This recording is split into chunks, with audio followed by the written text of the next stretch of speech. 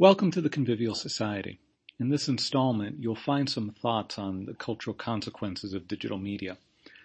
A big chunk of new readers means that I'm being a bit more careful not to presume familiarity with themes that I've written about before, so some of what follows may be old news for some of you.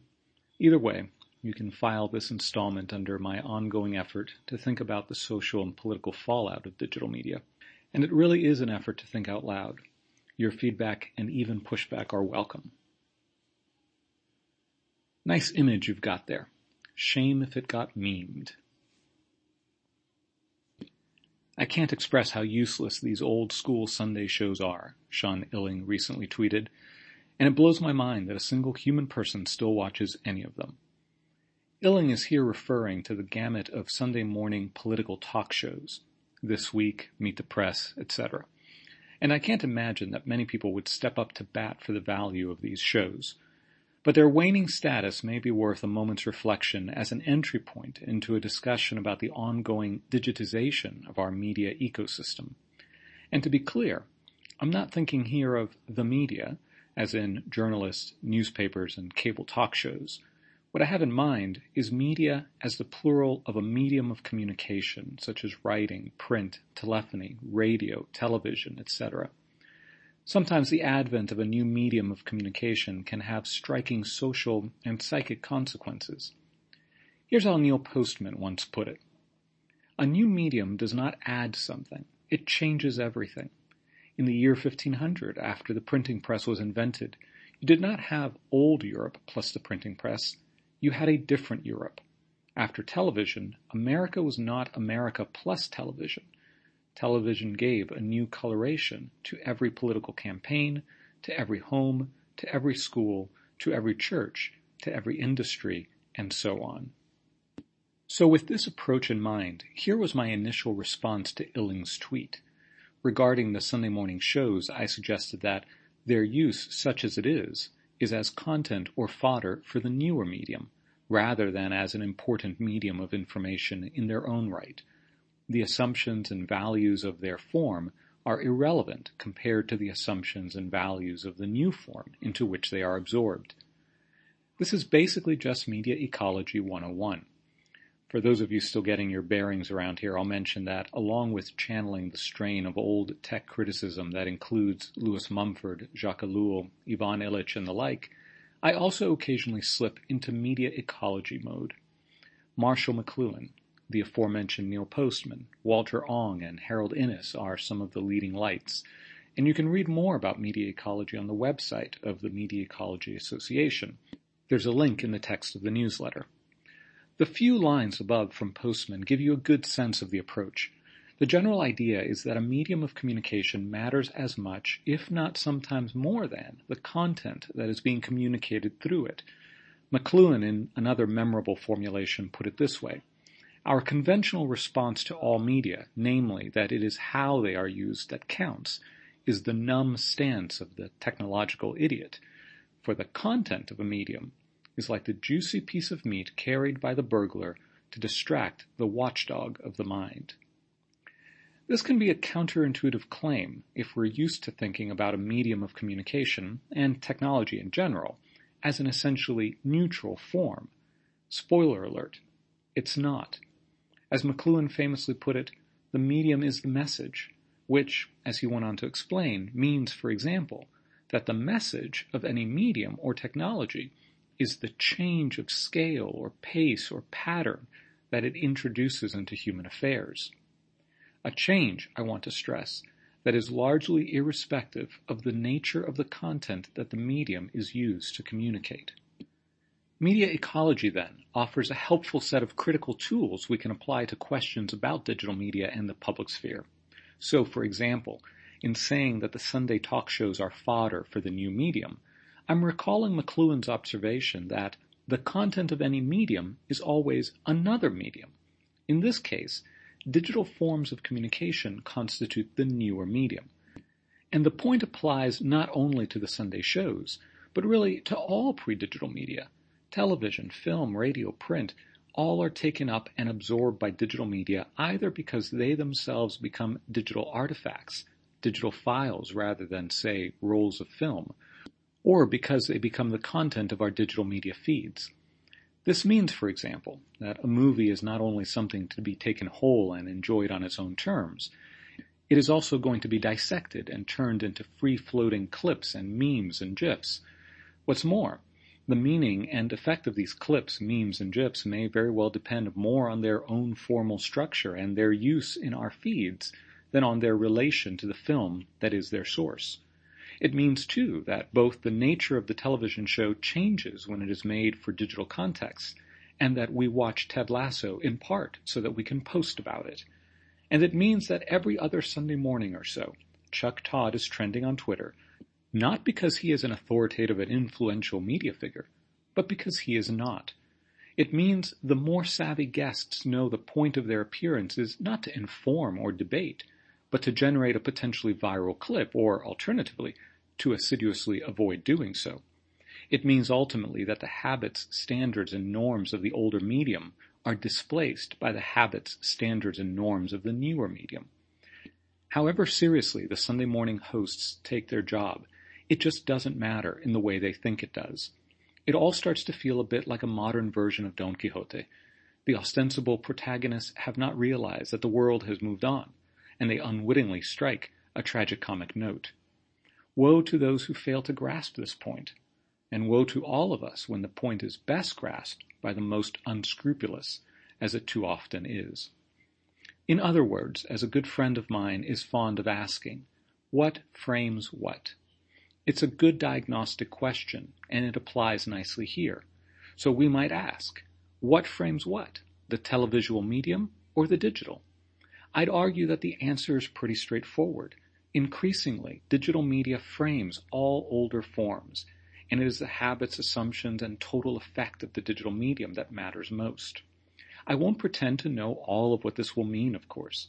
Digital media is a complex, multifaceted, ever-shifting phenomenon, and we're still sorting out the symbolic fallout. But I can tell you that many of the disorders of our moment, particularly with regard to what we sometimes quaintly call the public sphere, will make more sense if we see them, at least in part, as a function of this ongoing transition into a digital media ecosystem. Let me take another angle on this theme by commenting on an observation Ari Schulman, the editor of the New Atlantis, recently made when he tweeted that he was struck by the odd sense that America is post-pseudo-event. If the same disastrous scenes of the Afghanistan pullout happened 10 years ago, you can practically feel them preparing the reels for a museum exhibit. Now, events are events, yet it doesn't feel like a relief. I think I understand what Schulman is getting at here. It's the sense, especially pronounced the more online one happens to be, that events can't sustain the kind of attention that was once lavished on them in an older televisual media environment. Or, to put it another way, I might say that it's the sense that nothing seems to get any durable traction in our collective imagination. I'll provisionally suggest that this is yet another example of the medium being the message. In this case, I would argue that the relevant medium is the social media timeline. The timeline now tends to be the principal point of mediation between the world out there and our perception of it. It refracts the world rather than reflecting it, and its relentless temporality structures our perception of time, and with it, our sense of what is enduring and significant. And at the risk of becoming pedantic, let me say again that this happens regardless of the nature of the content we encounter, or even how the content is moderated. But let's come back to the idea of being post-pseudo-event. Pseudo-event was a term coined by Daniel Boorstin in his 1962 book, The Image, a guide to pseudo-events in America.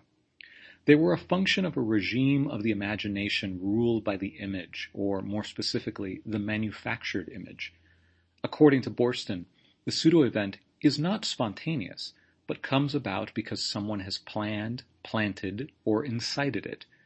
It was Boorstin, too, who in the same book gave us the category of someone who is famous for being famous, or in his words, a person who is known for his well-knownness, a similarly artificial and vacuous dynamic.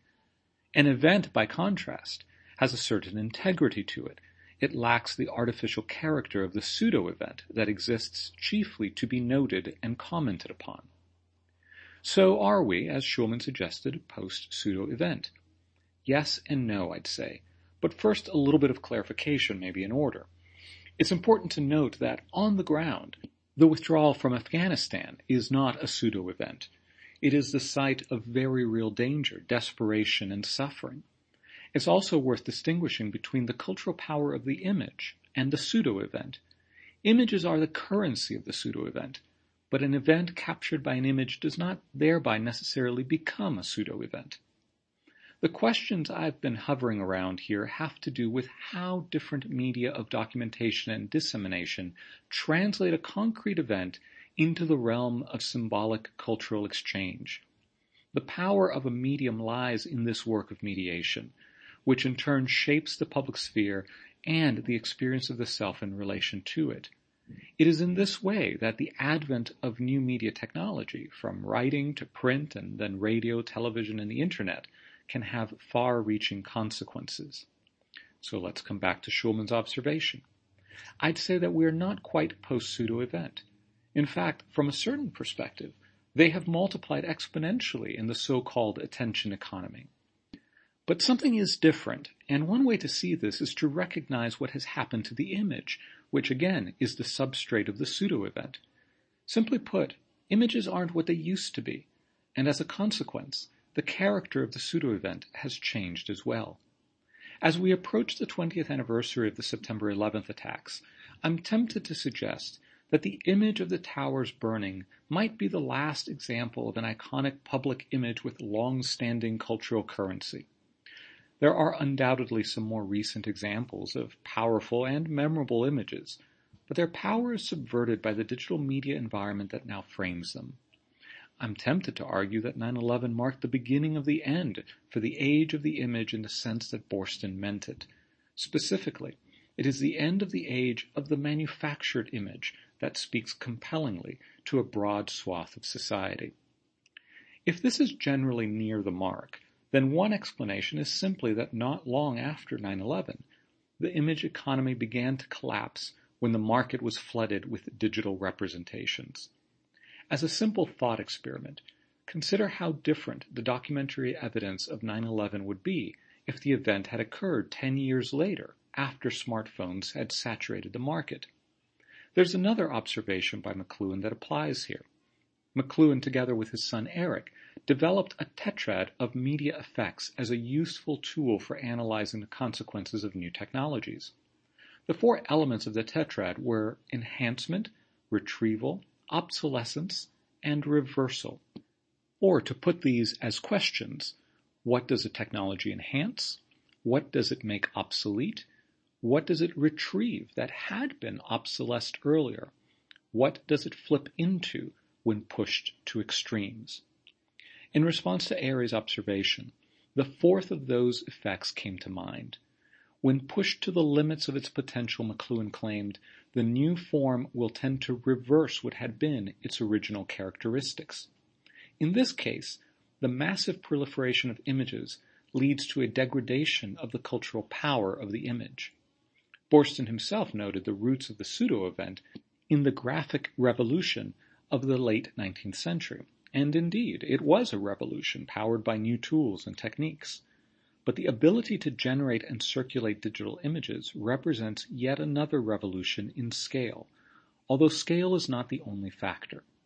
One characteristic of the digital image is the ease with which it can be not only reproduced and disseminated, but also manipulated. I don't mean this only in the more nefarious sense. I mean simply that just about anyone with internet access and a computer can set about to fiddle with an image in countless ways, yielding everything from artifacts of what used to be called remix culture to the more notorious case of deep fakes. With the same graphic revolution that Boorstin referenced in mind, Walter Benjamin argued in a well-known early 20th century essay that the work of art lost its aura, or a kind of authority grounded in its unique materiality, in the age of its mechanical reproducibility. The Mona Lisa, in other words, loses something of its cultural power when any of us can slap a passable reproduction over our toilet if we so desired. Perhaps then we can extend this by saying that, in turn, The image loses its own cultural standing in the age of its digital manipulability. Mechanical reproduction, photography especially, collapsed the distance necessary for a work of art to generate its aura, its commanding presence. Digital manipulability has had an analogous effect on the image. It's no longer received from a class of professional storytellers who have monopolized the power to produce and interpret the symbolic currency of cultural exchange. The image-making tools have been democratized. The image itself has been demystified. Every image we encounter now invites us to manipulate it to whatever end strikes our fancy. I took to Twitter while I was writing this to do a little bit of unscientific research about the power of images. I asked what the more recent examples of iconic images might be, suggesting that I wondered whether there were such images. I don't remember the exact wording because I deleted the tweet after it was quote tweeted into the white supremacist corners of the platform. But while it was up, the responses were instructive. While some genuine examples came up, most notably, I think, the image of the Syrian child who tragically drowned fleeing his homeland a few years back, most were, in fact, memes or decidedly ironic images.